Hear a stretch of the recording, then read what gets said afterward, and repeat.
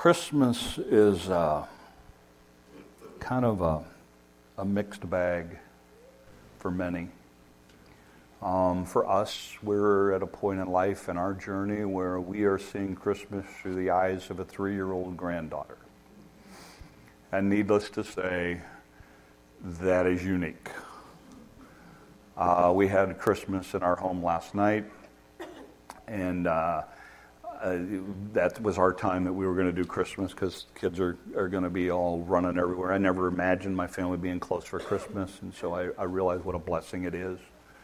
Christmas in our house, as I have gotten to be a grandfather, has changed dramatically because now I think Christmas should be fun.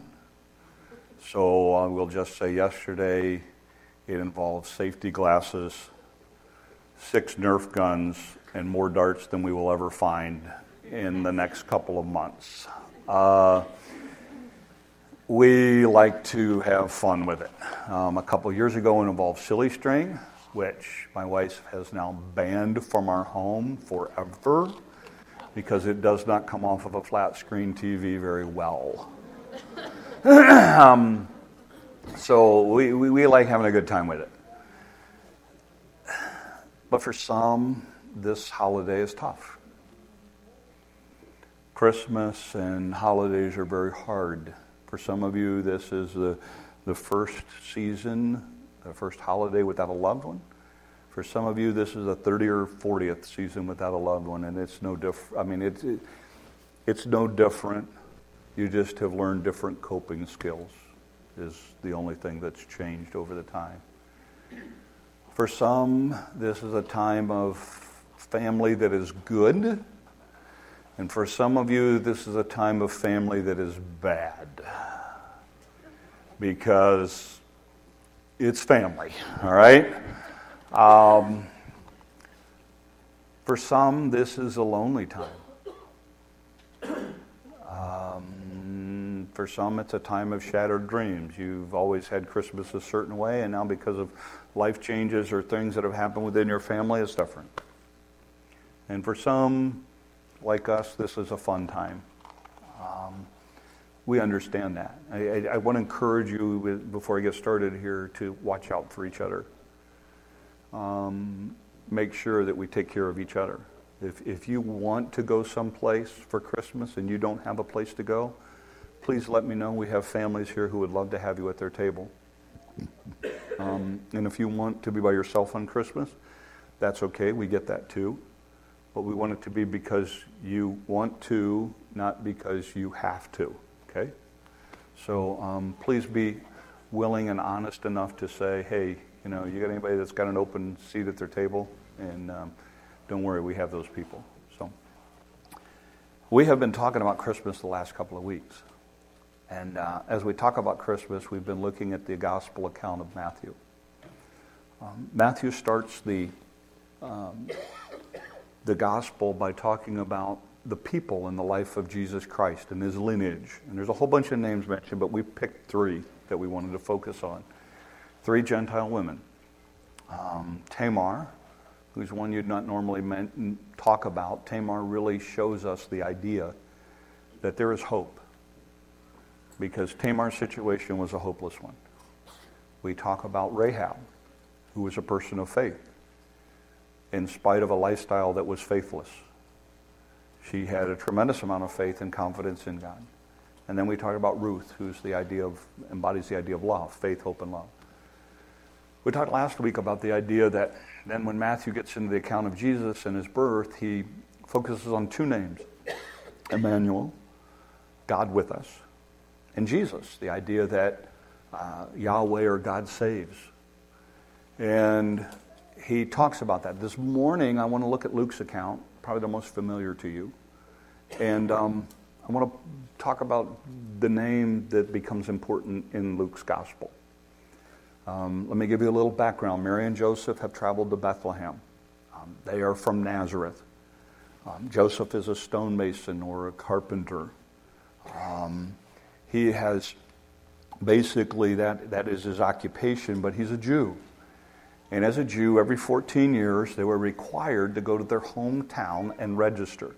There's a couple of reasons for that. One is they would pay taxes. Another is that when they registered, because they were Jew, they were excluded from military service. So this was an important thing for them to do. And so it was that time, and it didn't matter that Mary was expecting, it was required to do. So her and Joseph make this trek of about 80 miles from Nazareth to Bethlehem, about the distance from here to Omaha.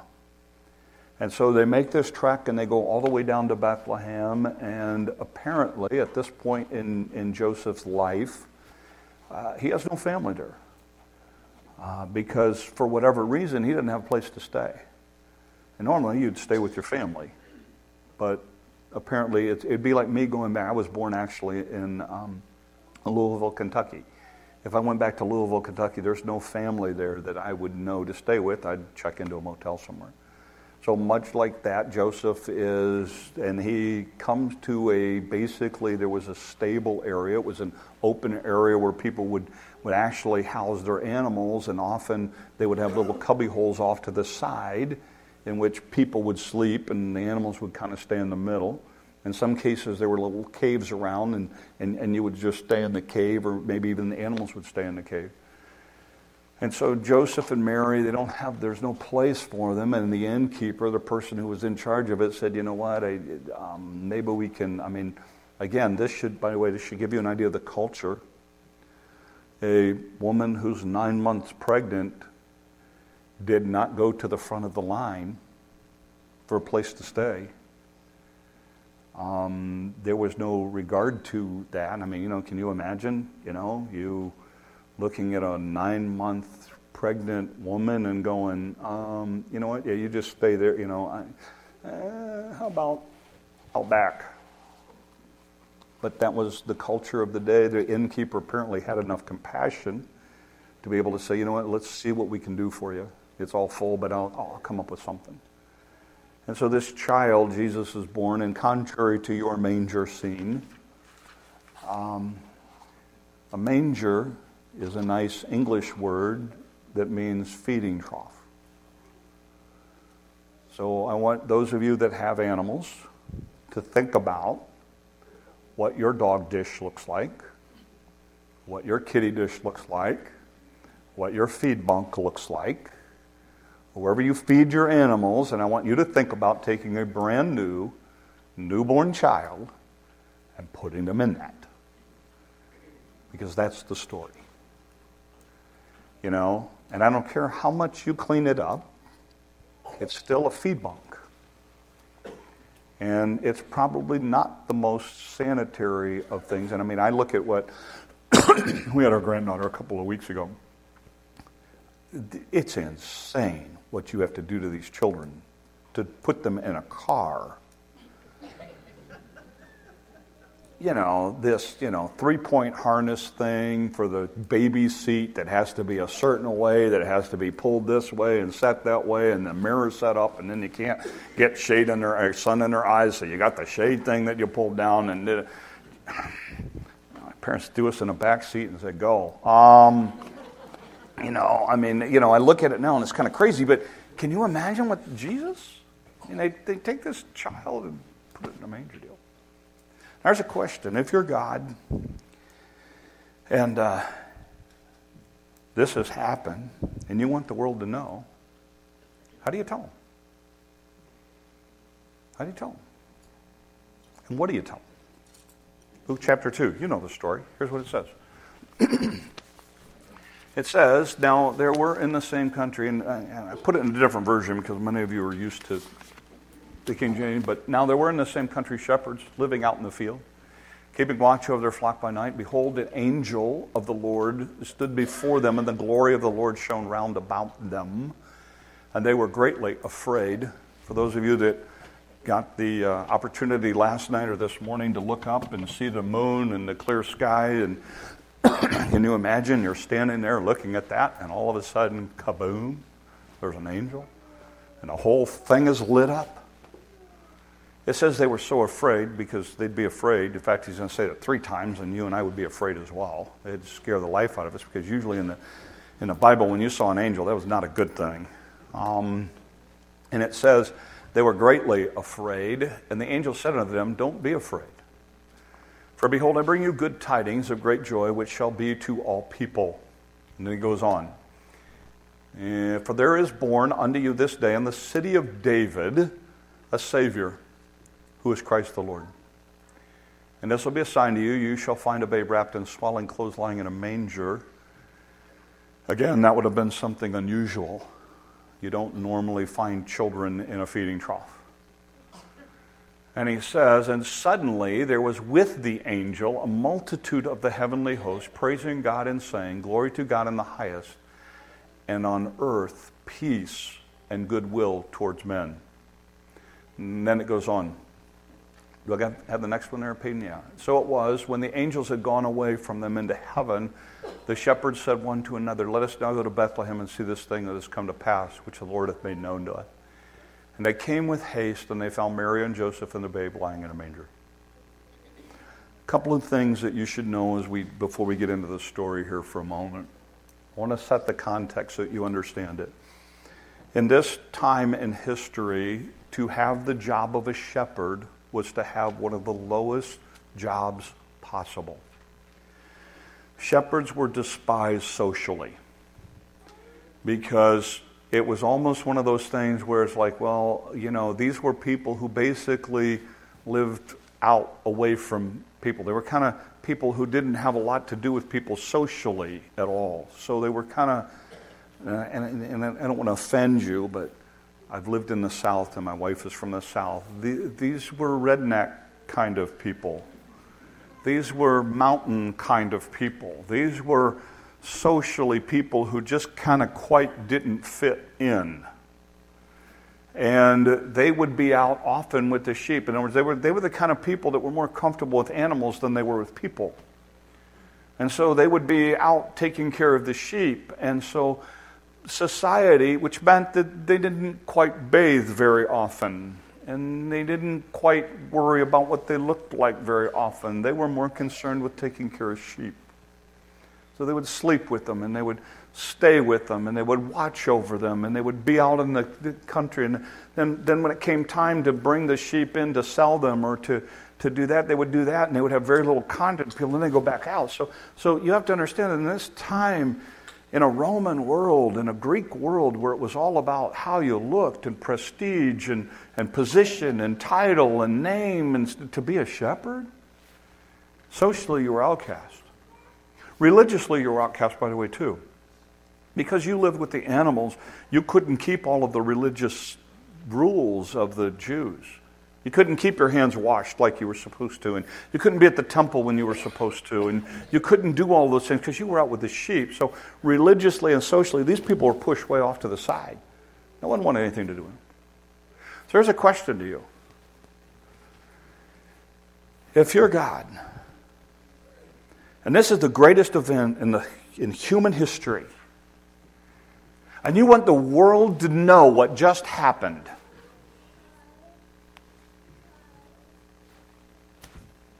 really? Your choice is shepherds?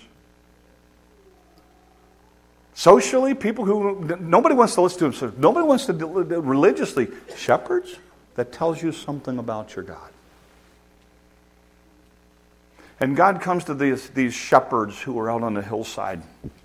There's all kinds of reasons we think that he did this. But the first thing that happens is an angel appears. And I want you to stop for a minute, and I want you to think about this event from heaven's perspective. God has left heaven. He has wrapped himself in human flesh. He has gone through a birth canal. He is now cleaned up and wiped off and sitting in a manger. And all of heaven has never seen anything like this. This God who has been sitting on a throne, so to speak, who they have worshipped day in and day out, year after year after year, all of a sudden now is wrapped in human flesh, laying in a cattle trough, and heaven can't contain it anymore, and they said, we've got to let the world know what happened. And so in order to not scare the shepherds to death, they start with one angel. And they say, unto you is born, and then all of a sudden, and again, just one angel was enough, because he has to say 3 times, don't be afraid, it's okay.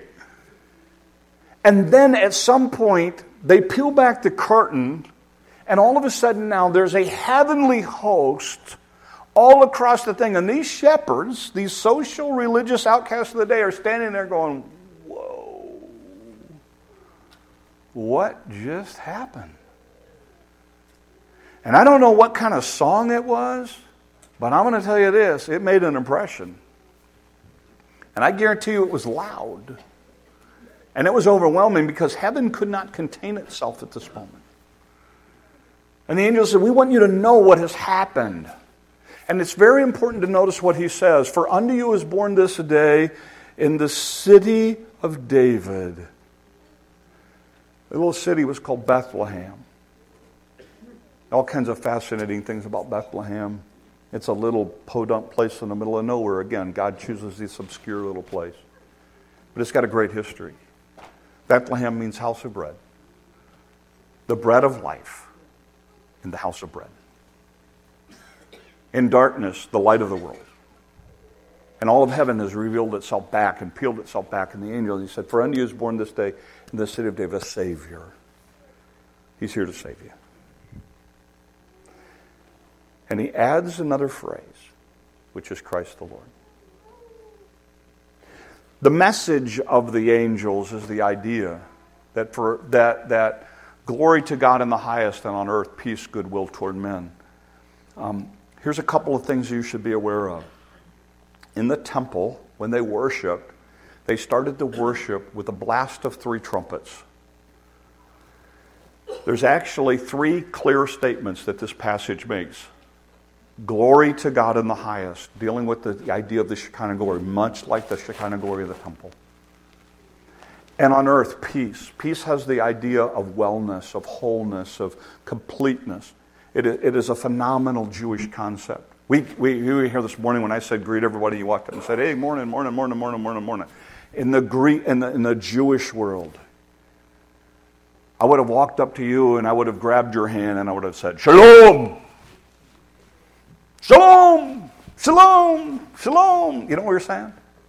I trust that you have an incredible world about you, that your life is full, that everything about it is great, that you have this whole thing where your life is together, and that God has blessed you and honored you, and that you have a full, complete life. Shalom!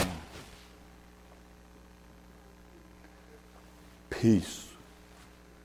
God came so that we could have this full, complete life. Christ said, I have come not that you may have life, but that you may have life abundantly, a fullness to it, and goodwill towards men. This is a great message that's coming. What's also interesting that you should know from a social perspective is that when a child, in our culture, when a child is born, what do? Usually we post it on Facebook, Instagram, email, text. It's like, we put down the name, we put down the weight. Only time in the world you ever want to know somebody's weight. We put down the length. Do you really care? But we put all of those things down, and we go, a child is born, and we have a son, or we have a daughter, and blah, blah, blah, blah, blah. In this world, you know what you did? You called the singers, and a bunch of singers would come, and they would sing in front of the house. That's what you would do. So you're walking down the street and you see a bunch of singers in front of the house. It's like, oh, they must have had a kid. We put a sign in front of the yard that said, baby girl, baby boy, with all that information on. When Jesus is born, the angels sing to announce to the world that this child has been born. And the shepherds, of course, come running to that manger scene and they worship. And then what's interesting is they go out and they start telling everybody, and this incredible message spreads throughout the whole world. It starts with a bunch of social, religious outcasts of the day. And that's how this story explodes across the planet. But I want to focus on one thing this morning, and then we're done. For unto you is born this day in the city of David a Savior, which is Christ the Lord. Christ has the idea of Messiah. Lord has the idea of ruler. You see, that doesn't make a lot of sense to us because we're Americans and we're in an American culture and we're inundated with that. We didn't live in the Greek-Roman world of this day, but in the Greek-Roman world of this day, you need to understand this idea of Lord. It was a slave world. You bought and owned people. And if I purchased you to be my slave, you called me Lord. You called me ruler, master. You did what I told you to do because I owned you. About 30 years before this event in the Roman world, Octavian had taken on this idea for the first time really in the Roman thinking. He had taken on this idea that the Roman ruler is a god. And they would call them Lord. Later it's going to be adopted to the point that Caesar is Lord. And you see, for the average person, that wasn't a problem. Because the average person didn't have any problem worshiping another god. They just added it to whatever gods they worship. Christianity was going to change that. Because you see, in Christianity, it was going to be an exclusive God. It was going to say, I will follow that God and I reject all other gods. That was a problem. No problem saying, okay, I'll just add Jesus to my list of gods. But to say, Jesus will be my only God and all of the rest are wrong. Now that was a problem.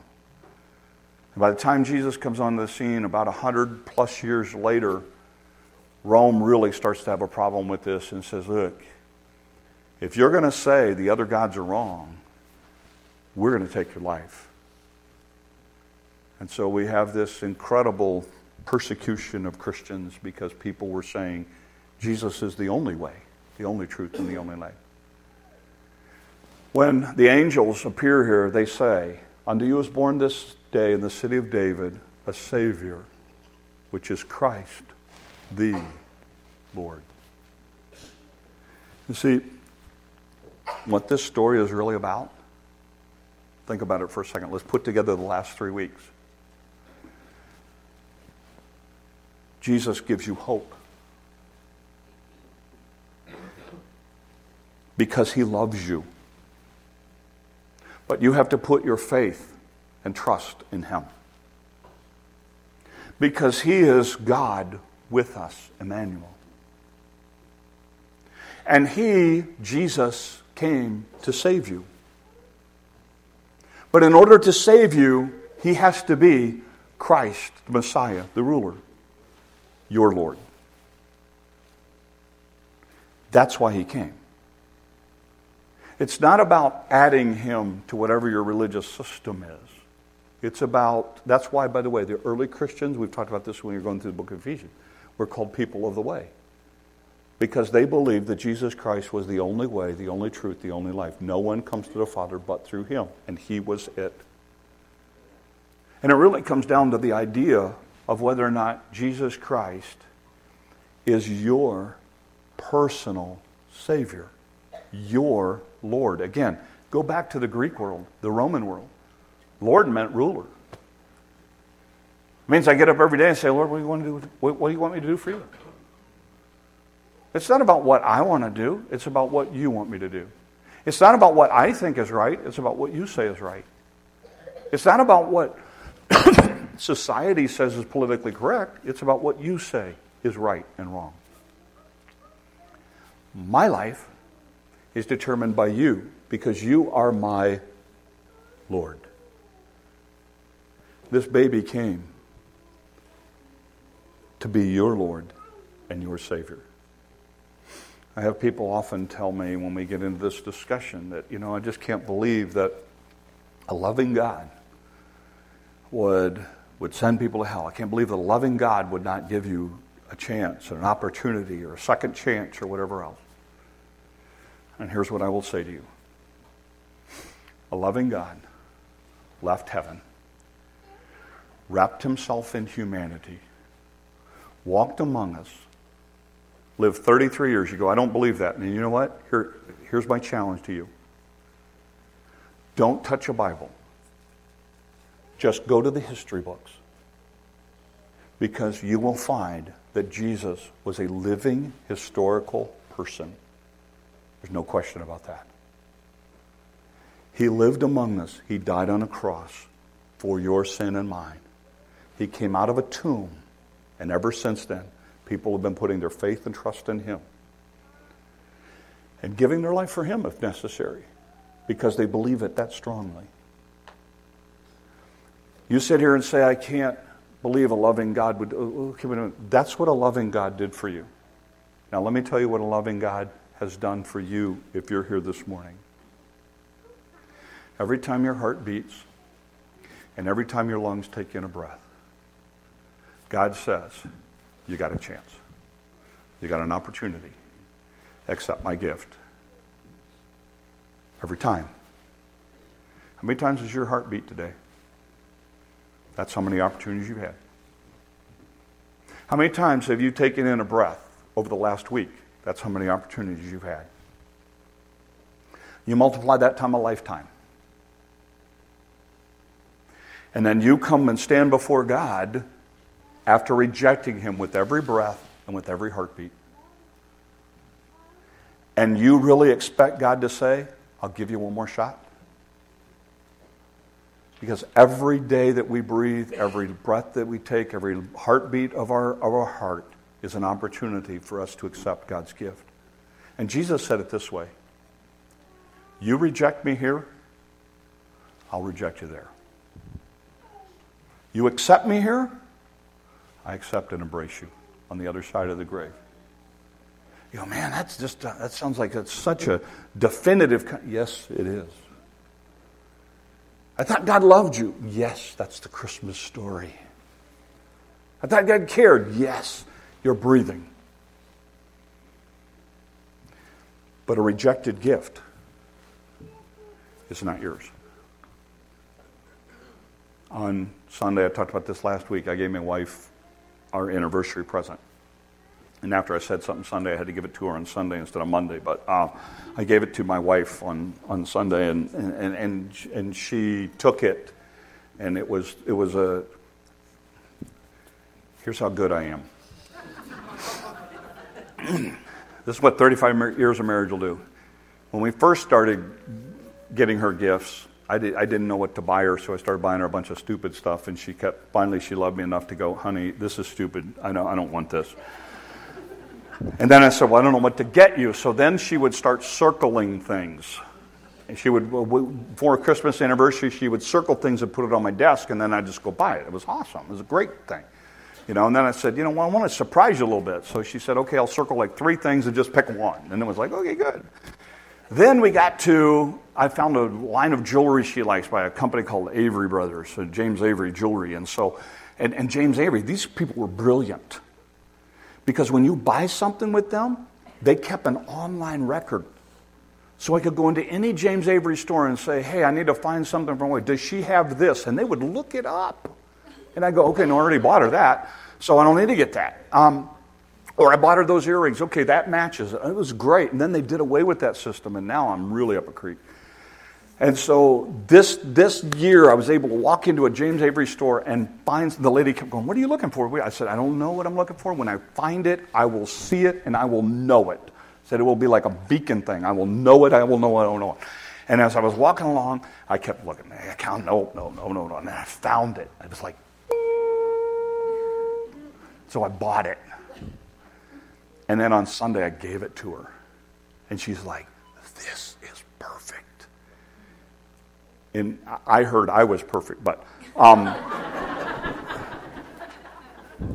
just tell you what I heard. But anyway, and the first thing that she did, she took the neck. Are you wearing it? Oh yeah, she's wearing it today. Look at how awesome this gift is. You can look at it later. But the first thing that she did was put it on.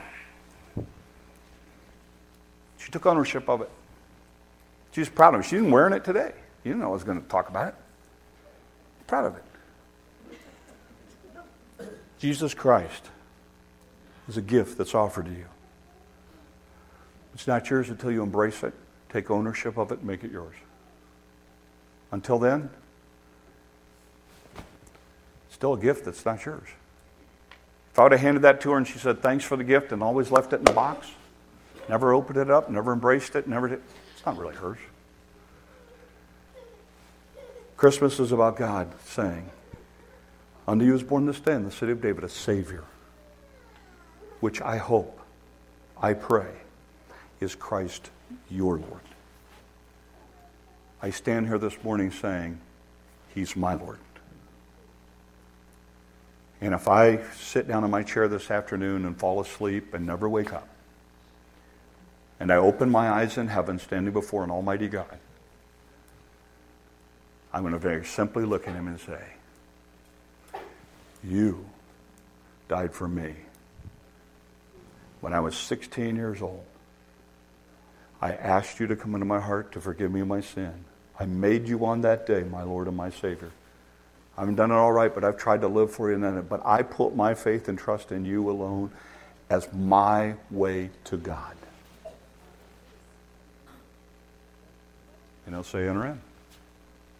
You know why? Because that's what He promised. And as we go into Christmas, I hope you have that assurance. If you don't, please talk to one of us. Go home, read your Bible. Please talk to us. Because there's nothing more important this season than that. To those of you who are Christians, I want to say one little thing. This is great news. So why are you going to be quiet about it this next couple of days? Some of you are going to be with family. They need to know this. And it is my prayer that you will take the opportunities that you have this season to share the good news. You go, oh, you don't know, Pastor, I'll mess the whole thing up. If I try to tell somebody about Jesus, they know what.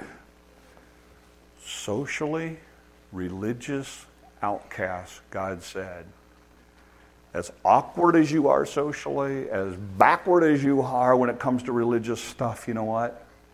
You open your mouth, I'll use you. And I would say to you this morning, and by the way, we know the story today because of a bunch of social, religious misfits. And God used them to take this everywhere. Don't tell me God can't use you this season either. Because we take a message of peace and of goodwill and of great joy to a world that needs to hear it. So I end this morning this way. As we close it out, the angels announced the birth of Jesus to the world. God started with shepherds, and the word spread from there. God was no longer distant, but He came to be with us. Jesus is a personal God who wants a personal and real relationship with you. But He is a gift that you have to receive. Make sure you've done that. Let's pray. Lord, help us. Thank you. Lord, our minds cannot comprehend what you did. But, Father, we trust that you, for some reason, loved and cared about us. Lord, we've gathered here this morning to focus on a baby in a manger, but more importantly, Lord, to focus on a gift to us. And Lord, I pray that there's not a person here who does not walk from this building knowing for sure that they have a personal, real faith in you. Lord, for those of us that have that, may we share. That would be a light. May it be a testimony. May people see Christ in us in the days ahead.